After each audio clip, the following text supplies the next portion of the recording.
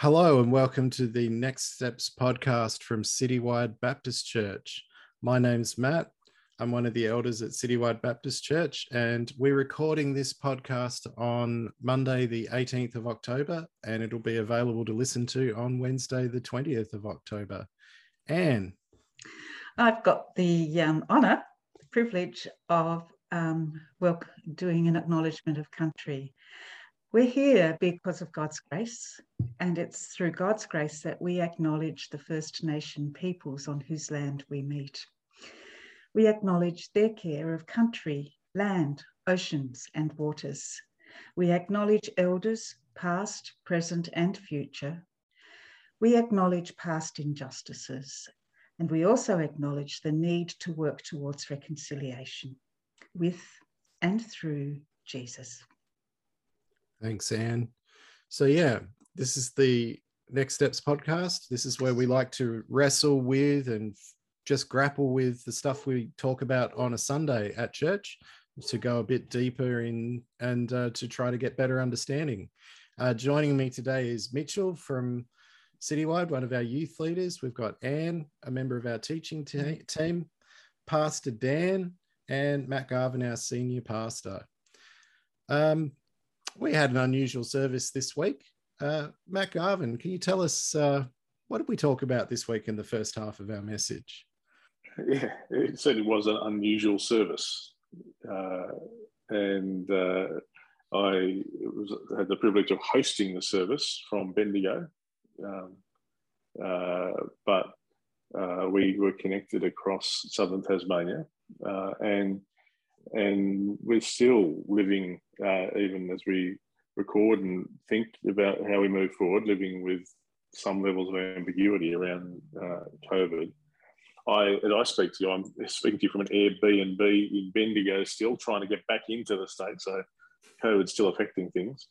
But we picked up again on our sermon series, and we've been bouncing off this diagram that starts with a focus on Jesus and then reflecting, and then we were talking on Sunday about what does it mean to recognise the truth that the Holy Spirit is trying to help us recognise.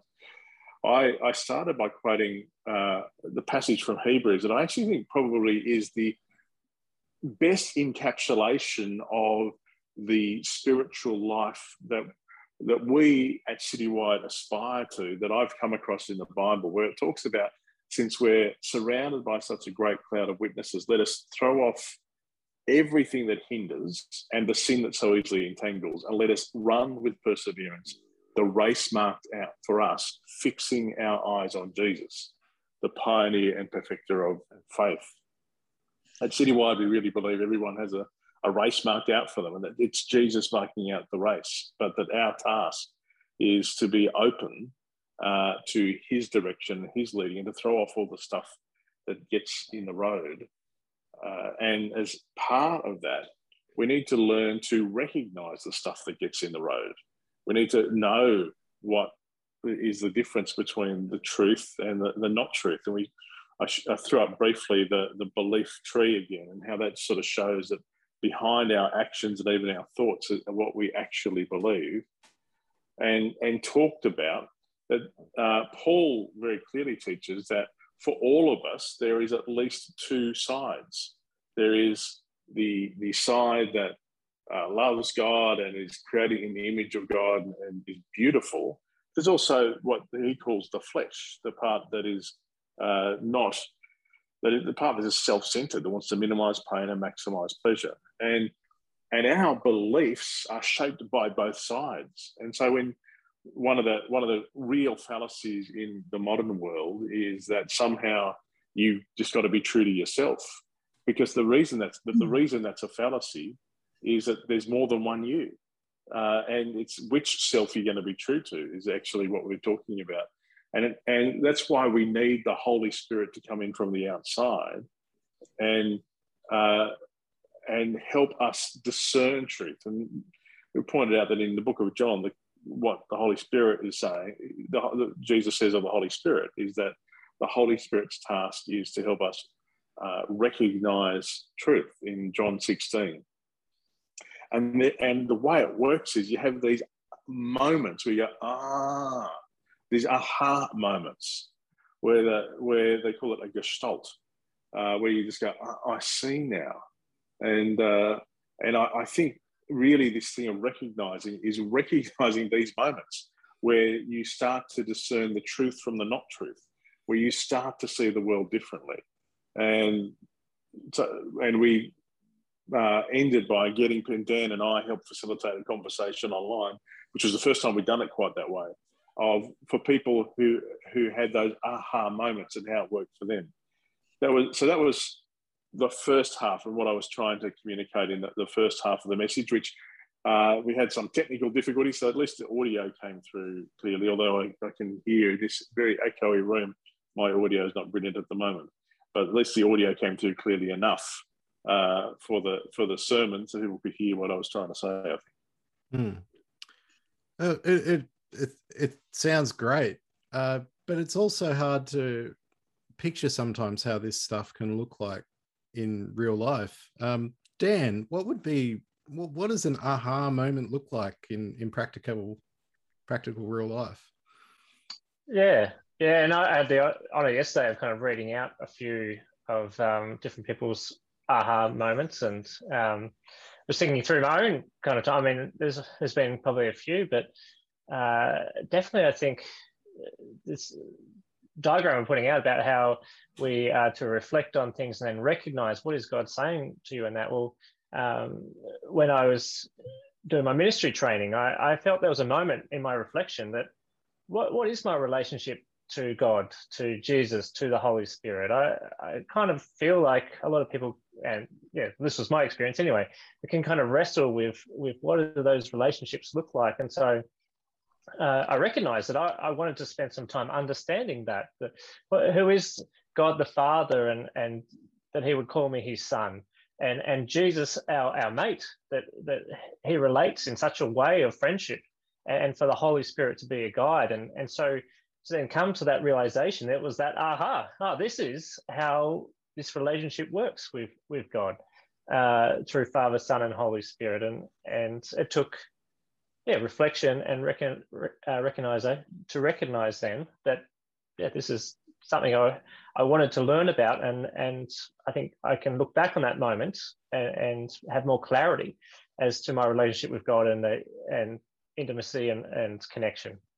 So I think there were similarities yesterday of people sharing those moments too of either being out in the bush, which I can relate to as well, or realizing that my parents don't have it all summed up. Like there's for different people, we all have these moments of going, what might the Holy Spirit, or what might this moment mean for me to change going forward? Which don't want to spoil where the rest of the series is going, but yeah, this is a step in that direction. Yeah, thanks, Dan. Anne, I don't know if you have any thoughts about how do we listen well in these cases? How do we actually recognize this stuff when it's going on for us? Well, I think I did speak about this in my message yesterday as well, and it's about how we pay attention or not. And I used the example of being in conversations with people, and sometimes we can be listening but only half listening because we've actually got a whole heap of other stuff going on in our heads at the same time, and that kind of is as important to us, if not more, than what's going on in the conversation with the other person. And we can actually find ourselves adrift, if you like, in that conversation, that we've actually missed important parts of it. We've failed to recognise the importance of things that have been said to us. Like with my husband, he might be talking to me and he'll stop mid-sentence and just say, Anne, what did I just say? And quite sheepishly, I usually have to acknowledge that I haven't really listened at all, and I really can't reflect back to him what he's been saying. And I think recognising what God's Spirit is wanting to reveal to us is similar in the sense that we need to actually be paying attention. We actually need to be in and that's where reflection does come in, and putting ourselves in places where we can be able to listen. But even then, we can still have lots of busy stuff going on in our heads, so that even in a quiet place, we may fail to recognise what's being said, or just miss the whispers. I know, Matt, you often over the past few years have talked to us about the importance of things like quiet times, journaling, all that kind of stuff. I just wanted to see if you wanted to tease that out a bit. Yeah, look, absolutely. I don't know if you can recognize the voice of the Holy Spirit easily without creating the space we're talking about when we talk about reflection. And there's just not, like, certainly for me, it's so easy to get swept along by life, just to go from one thing to another, to another, to another.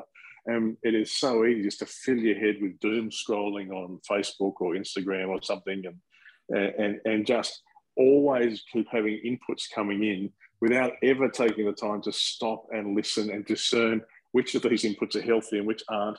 And if one of those inputs is the voice of the Holy Spirit, to actually be able to say, okay, what are you saying? And so I don't think, very clearly the Bible calls us to have a Sabbath, to have time off. It calls us to engage with the Word, spend time in prayer, to live a life where we can stop and listen. And I think it's in that context, then you can start to recognize. Mitchell, yeah, this all sounds really good. But from a practical sense, like, how do you experience this? Are there ways that you've found in your day-to-day that help you be able to reflect and listen better to the Holy Spirit? I like that idea of day-to-day, because it is day-to-day for me. I actually got baptized in, I think, June or July this year, and something that made people laugh was that I had a dishwashing moment, in that I was just doing the dishes, and through that I just suddenly broke down crying, and I just felt the Holy Spirit and God say to me, I'm here, I've got you, you know what you need to do, and that was to be baptized. And that was so clear to me, and it just came from doing such a simple, normal task. But I think I often hear the Holy Spirit and just other regular things I do. I might go for a walk, as Dan has stated before.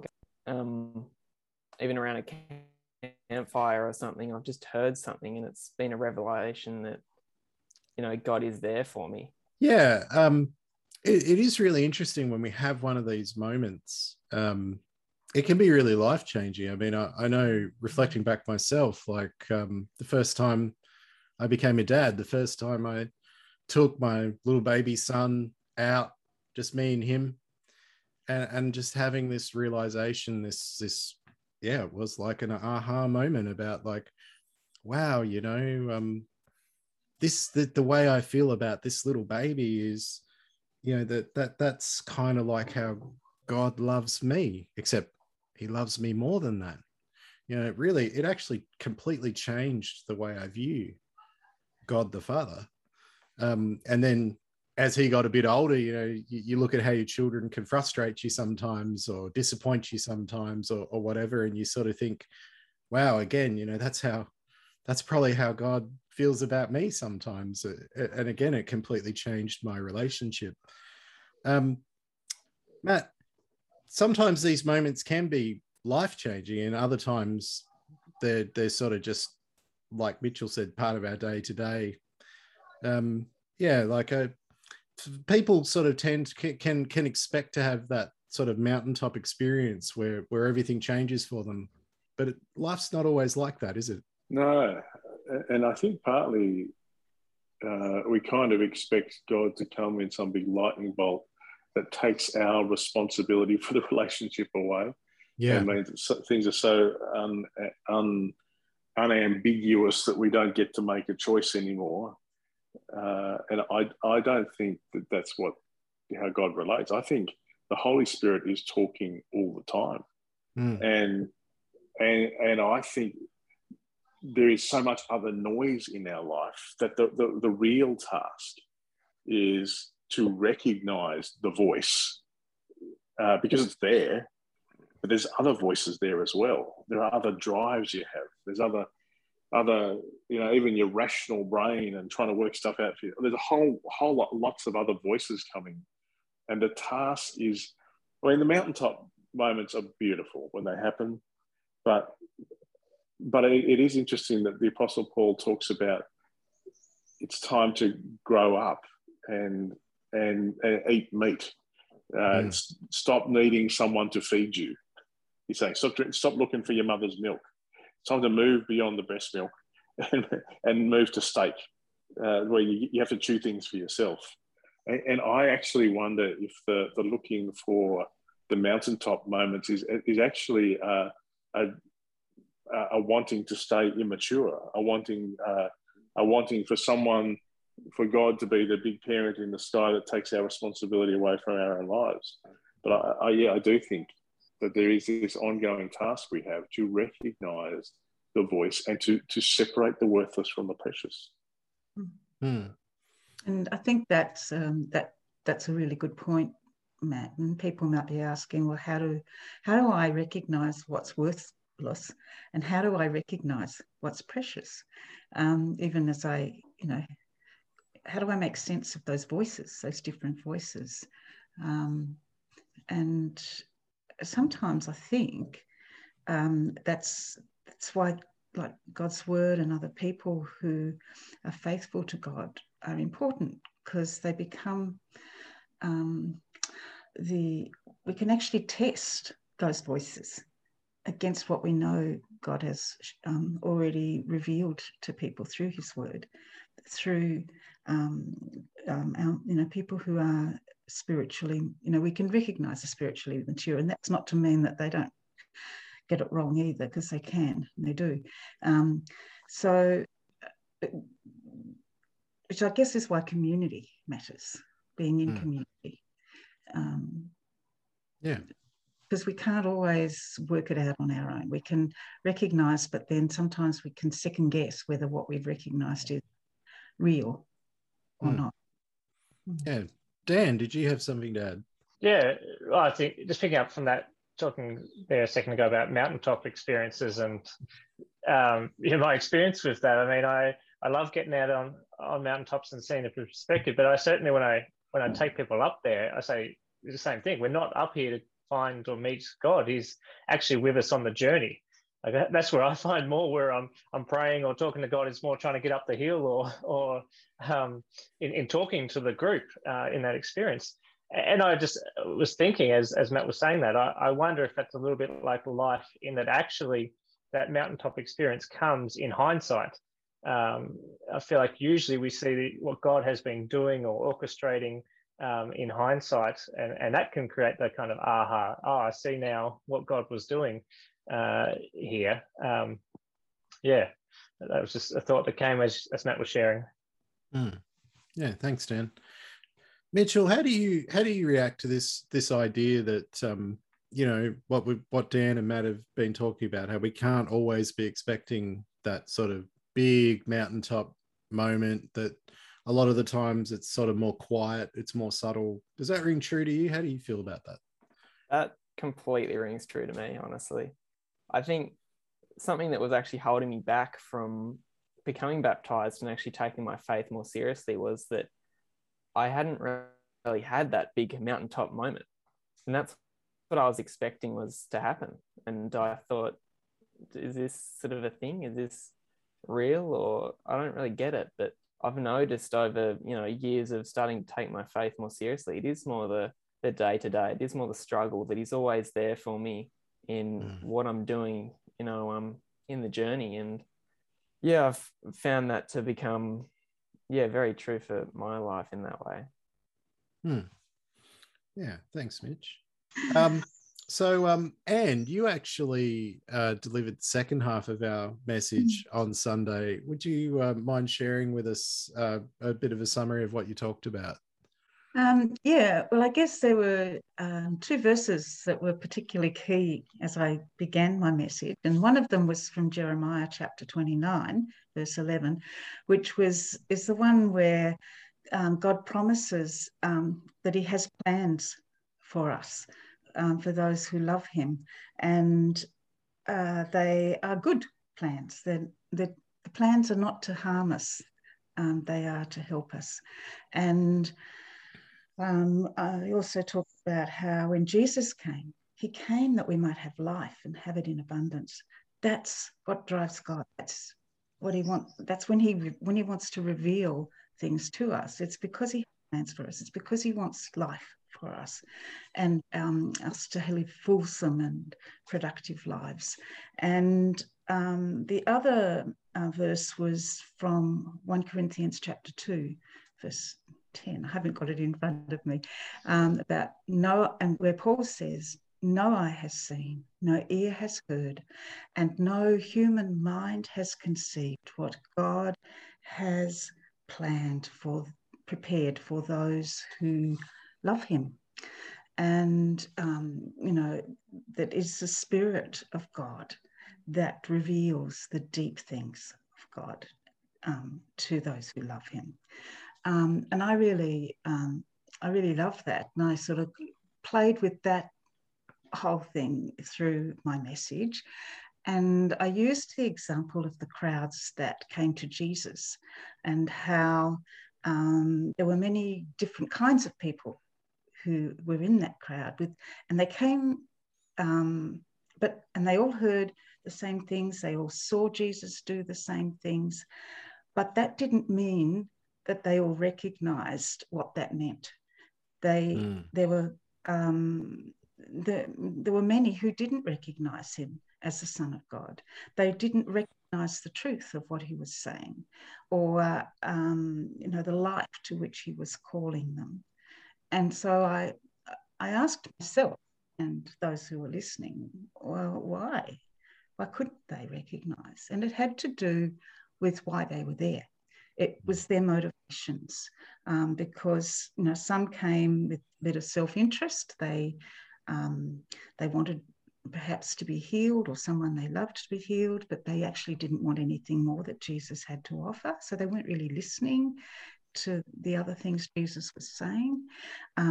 Some were critical and hostile. And so really when they were listening to pick him apart, and to destroy what he had to.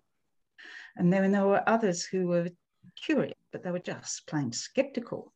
And I'm sure there are many of us like that when we hear God's word, or people talking about God's word and their faith. And then there were others who were inspired, and they did recognize the truth, but they weren't quite sure what to do with it. And I think there's a lot of us who can be like that. But there were others who I can imagine them. They were there and they listened intently, and they watched intently because they were hungry. They were hungry to see, and they were hungry to understand, and they were hungry to hear. Did I say that already? I probably did.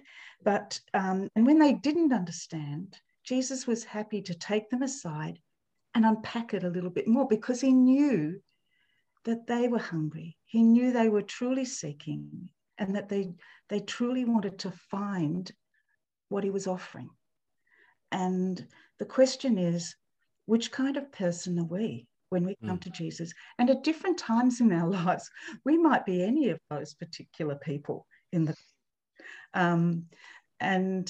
but where God wants us, and what the Spirit wants to build in us and can create the desire for, is that hunger and that thirst to seek and to find. Because Jesus says, when you seek, you will find. And when you knock, the door will be opened. And if you ask, you will receive what I have to offer. And he said, you will be blessed when you hunger and thirst for righteousness, for you will be filled. And so it was really around that, but also that on our own, it's hard, it's difficult to recognize everything because these are deep things of God. No one can fully understand the thoughts of God, which is what Paul went on to say, that we can, no one even knows the thoughts of each other, really. It all happens sort of internally. And therefore, how can we possibly know the thoughts of God? And it says that the Spirit knows and the Spirit reveals. And Jesus said, as Matt has already mentioned, he sent the Spirit to reveal the truth, to lead us into relationship, to guide us and to guide the body of Christ, to be the body in the community that Jesus wants us to be. But I do think it's important, and that is that we've been talking a lot about recognizing God's plans for us. But I do think when we pray, he's not just wanting to reveal things that are relevant to our lives and how we live our lives. He's actually wanting to reveal things that are relevant to his purposes in terms of his will, his kingdom. And there's a song that I've just been thinking about of late that I believe God's laid on my heart, and it's a prayer: break my heart for what breaks yours. And I think the Spirit lays that on us. He can say, the Spirit can lead us into things that are important for building us up, because relationship with God matters to God. But he also cares about this world that he created, and he cares about his kingdom and increasing his kingdom. And I think we also need to be willing to hear that sometimes he'll have a message for the churches. Like when John was on that island of Patmos, the Spirit came and revealed things to him, and they weren't specifically for John; they were for the churches, and they came in visions, but they can come in other ways. And I just want to remind people to keep an ear out, an eye out for when the Spirit is wanting to just remind us of what breaks his heart, and that he may want to give us insight into how we share that with the Christ community, so that we are all built up into the body of Christ as Christ wants us to be. So, yeah. Thanks, Anne.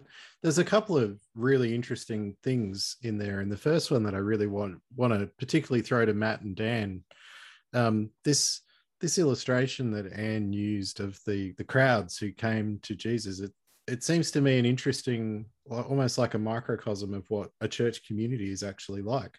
You get these different kinds of people who are in different seasons of their lives, who are after different things. And how do we meld all those different kinds of people into some sort of a cohesive community? One, and also, how do we make space for people to be where they're at? Well, it's interesting that because Jesus didn't, there's this double-edged thing where everybody was welcome to be there, but their focus wasn't, interesting enough, wasn't on the crowd. It was on Jesus, and Jesus was. There's a kind of approach to church that they call seeker sensitive, which is about saying things that won't offend people and doing things that will help attract people so that you can grow the church that way. Jesus wasn't that. The first person that comes to mind is the rich young ruler, who was part of the crowd and was attracted, but he loved his money and he went away. Or the Pharisees and the Sadducees, they had their own agendas. Everybody came as they were, but it was only those who could have their agenda set by Jesus that ultimately would stick around in the long run. So they didn't come to be part of the crowd, they came to Jesus. And I think it's a great a great metaphor and a great illustration. I don't know, Matt, through to both you and I, Dan. So I don't know how you bounce off this. Yeah. Some words, like you say, that with that kind of attraction culture that maybe we don't use much in churches is that submission and discipline. Like they were two words that, as we've been talking, have kind of popped up of that. There's so many voices out there and crowd wanting to dilute the voice of God and take our attention away from actually submitting our lives to Christ and recognizing his place in our life. And that takes discipline sometimes to hear that voice. And I know as I look at myself and other people as they wrestle with that, it's sometimes we can be too disciplined and think that the only way to center our life on Christ is to follow a tick box plan of how I should lead my day. And others just more on the grace of God that he's with me in all things and somewhere in the middle. And that's where I think Jesus, the focus is on Jesus, he just wants us to come. He just wants us to listen. And I think, sometimes discipline's a part of that, and we all wrestle with what that means for our day to day. And as we come on it's not just a Sunday, though, is it? It's more than that, of when we gather to focus on Christ, and we each have an individual part to play in that, but we also have a congregational part to play in that of recognizing who Jesus is and having each other's back in supporting us in that as well. I think there's something there in that. Yeah.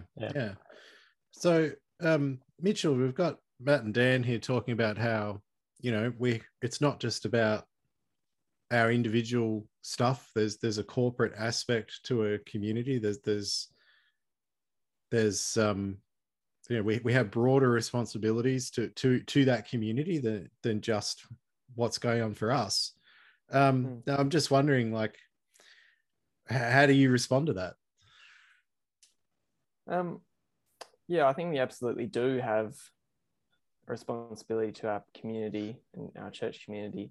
I think for me, I really sort of align with just, as Dan was just saying before, as in just being there with people and helping them through things. I think that's a huge one for me, in that, I feel like that's, I don't know if it's my calling, but I feel like I'm really passionate about just people and being there for people and uplifting them in not only just life and being a friend, but also in their Christian journey as well, or their faith journey.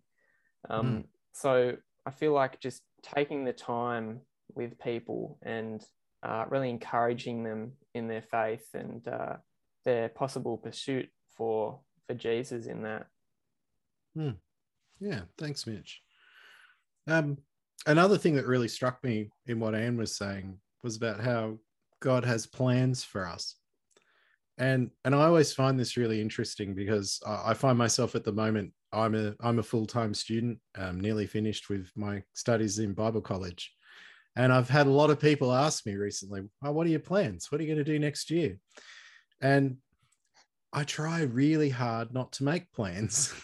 And the reason is because I know there'll be my plans. They won't necessarily be God's plans. And there's a tension in there when you're really wanting to serve God and you're really wanting to follow. There's a tension in there, Matt, between how much do we wait and how much do we actually strike out on our own, and how do we find a balance there? Absolutely. And I think this is kind of what Mitch was saying earlier. It can't be either or. It's like that. Whenever we're striking out, it's like Jesus is with us on the journey.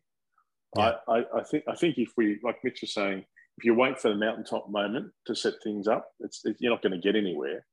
There is something, and someone once pointed out, like we're a bit like sailing ships, in that a sailing ship has to be moving in order to be steered. You can't steer a ship at rest.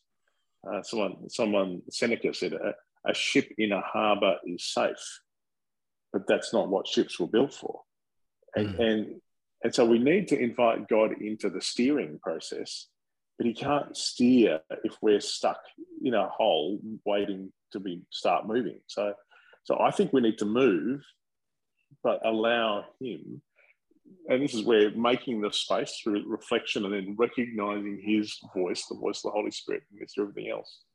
And it won't always feel amazing. Like it won't always. Often it'll feel incredibly normal, and sometimes it'll be God inviting us to do things or head in directions we're not particularly keen on. But it is this process of recognizing the voice and allowing Jesus to influence the direction of the choices, and also sitting with, like for your instance, with like if you don't have an answer, you don't have an answer.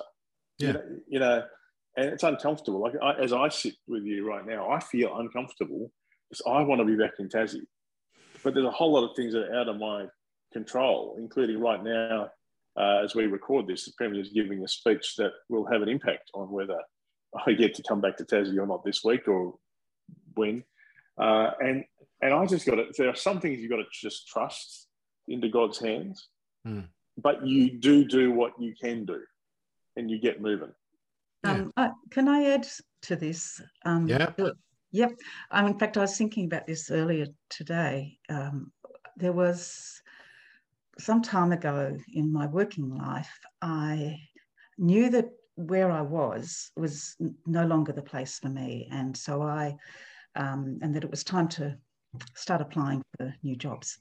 And I put my applications in for several jobs, and I got an interview for one, and that all went rather well. And then I had an interview for another one. And while that second process was running its course, I was offered the first job that I went for. And there were certain things in the interview that had just set up a couple of little alarm bells for me. And I was also wanting to wait on the outcome of the other process. And so I just said, can you give me a couple of days? And then I did get offered the other job, which is, I know that's not an experience that everybody has. But what it did, it put me in a predicament. And I swung for a couple of days. And I'd be saying, oh God, where would you like me to be? Where would you want to use me? And I kind of swung to this job. And then I swung back to the other job. And I thought about a few aspects of it. I'm thinking, maybe it is this job. And then I swung back. And this kept happening through the days. And I'm thinking, where's God's voice in all of this? How come I can't recognize where God wants me to go? And I was driving down Hobart Street, and there was this poster outside a church, and it said, faith is about taking the first step. And I thought about that in relation to me. And if you like, that was, again, that kind of jumped out at me. I guess it was the Spirit just giving me a little bit of a hint. And as I thought about it, I thought, okay, in this particular case, it just kind of settled in me. Either of these jobs is going to be okay. God will use me in either of them, my skills and my experience. And as far as he's concerned, I've got what it takes to make this decision. And so take the decision and then take a step of faith and believe that God's got you, that God will work with you whichever one you take. And I finally did make the decision, and then it went from there. But there was a step of faith that had to be taken. And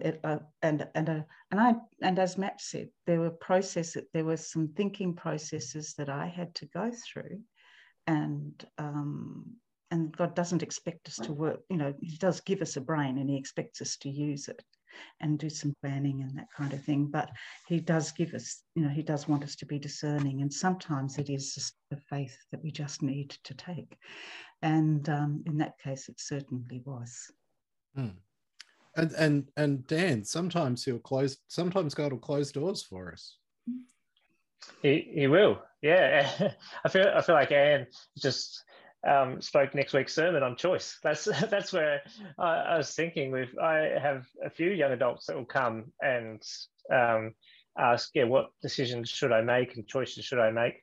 And yeah, I think God's with you in those processes. But yeah, it's helpful when God just slams shuts the door. That's good as well. I think, yeah, for us as a family, trying to discern the process going forward and recognizing what God has been doing in my life. He opened the door and also made it clear that it was right to finish up here at Citywide. So yeah, I think that it's helpful. I think when the Spirit definitely guides you in that way of closing doors and opening the others, but that's not always the case. And that's what I'm actually keen to talk a bit more about next week with our choices and how God is with us in that journey. And it's not always about, again, the mountaintop clear decision. Yeah.